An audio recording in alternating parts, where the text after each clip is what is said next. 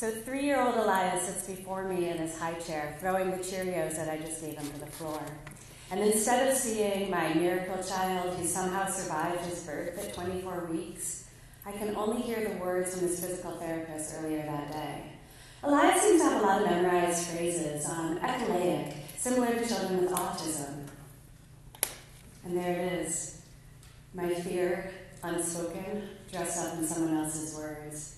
And instead of seeing my light-filled, blue-eyed, curly blonde-haired boy, I can only see Dustin Hoffman's character in the movie Rain Man, a solitary man sitting by himself on a metal chair saying, I want to watch Judge Wapner on TV. Deficit blinds me. Deficient is all I can see. Until 2 goats walk down Doris Street.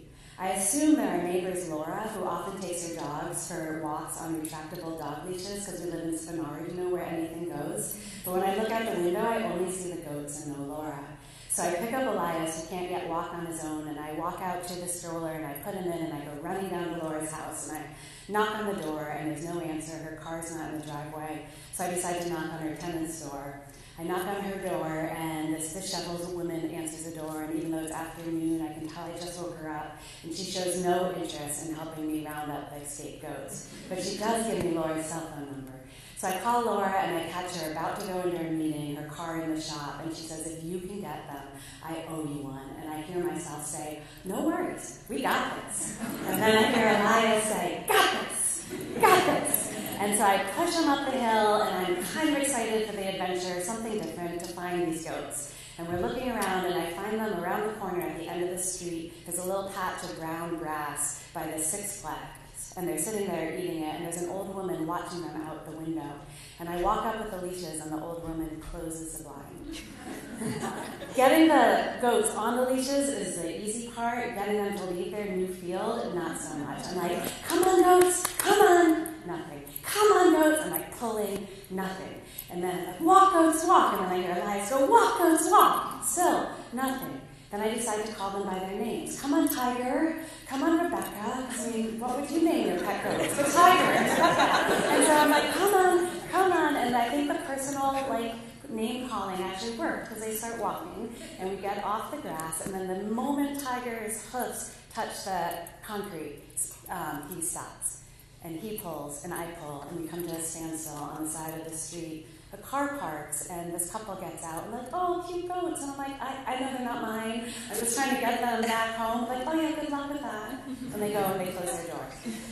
Somehow, though, I got some luck, and they start walking again, and we're actually walking in the right direction, and we're walking down the street, and I'm thinking we got this, and I'm in control, and we can do it. And Elias is all clapping and laughing and going, walk, goats, walk, goats, walk.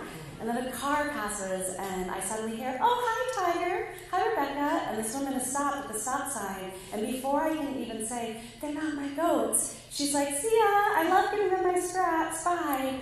And the goats decide they want to follow the scrap lady. And they're like pulling me backwards towards the car that's driving off.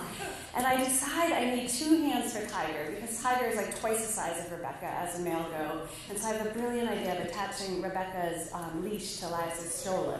And so then I have my 2 hands, and I'm pulling Tiger, and he's pulling, but I'm making some progress, and suddenly I hear wheels behind me on the pavement.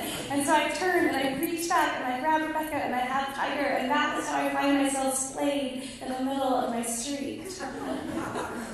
Autism. Autistic. Autism spectrum disorder. I know it, but I'm not ready to accept it.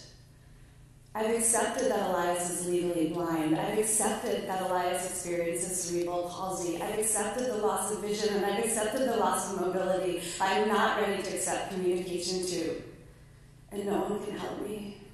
I mean, I can't even get anyone to help me with these freaking goats. I mean, it's just me and Elias all clapping his hands and laughing, saying, walk, goats, walk. And maybe out of pity or maybe out of divine intervention, they start walking again.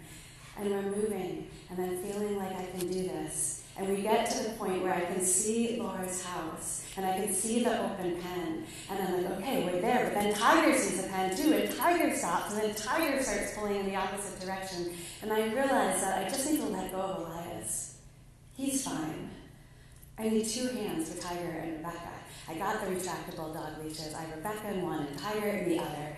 And I decided I need Tiger closer because I have this feeling Rebecca will follow. And the mechanics of retractable dog leashes is like fully beyond me. So instead of pressing the button to make Tiger closer, I start wrapping the cord around my arm as he's pulling and I'm pulling. And somehow in the process, he gets tangled in his leg, and I know for a moment either I'm going to break a finger or he's going to break a leg. But what started as a break from the norm is most definitely going to break me. And help, I said.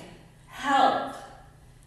Not really loud enough to be a true cry for help, but loud enough for me to finally admit I'm in no way in control of this situation. And then I just let go of the leashes. And with the tension gone, Tiger can step right out of the tangle and it falls off my arm. And Tiger looks at me with his big goat head and just kind of shakes it from side to side. And then he saunters all on his own right into the open door of his pen. And Rebecca follows.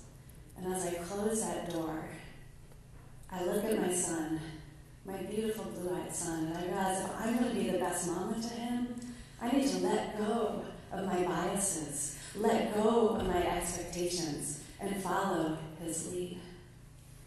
And he just laughs and he claps his hand and he says, "Mama, Mama, goats walk." Thank you.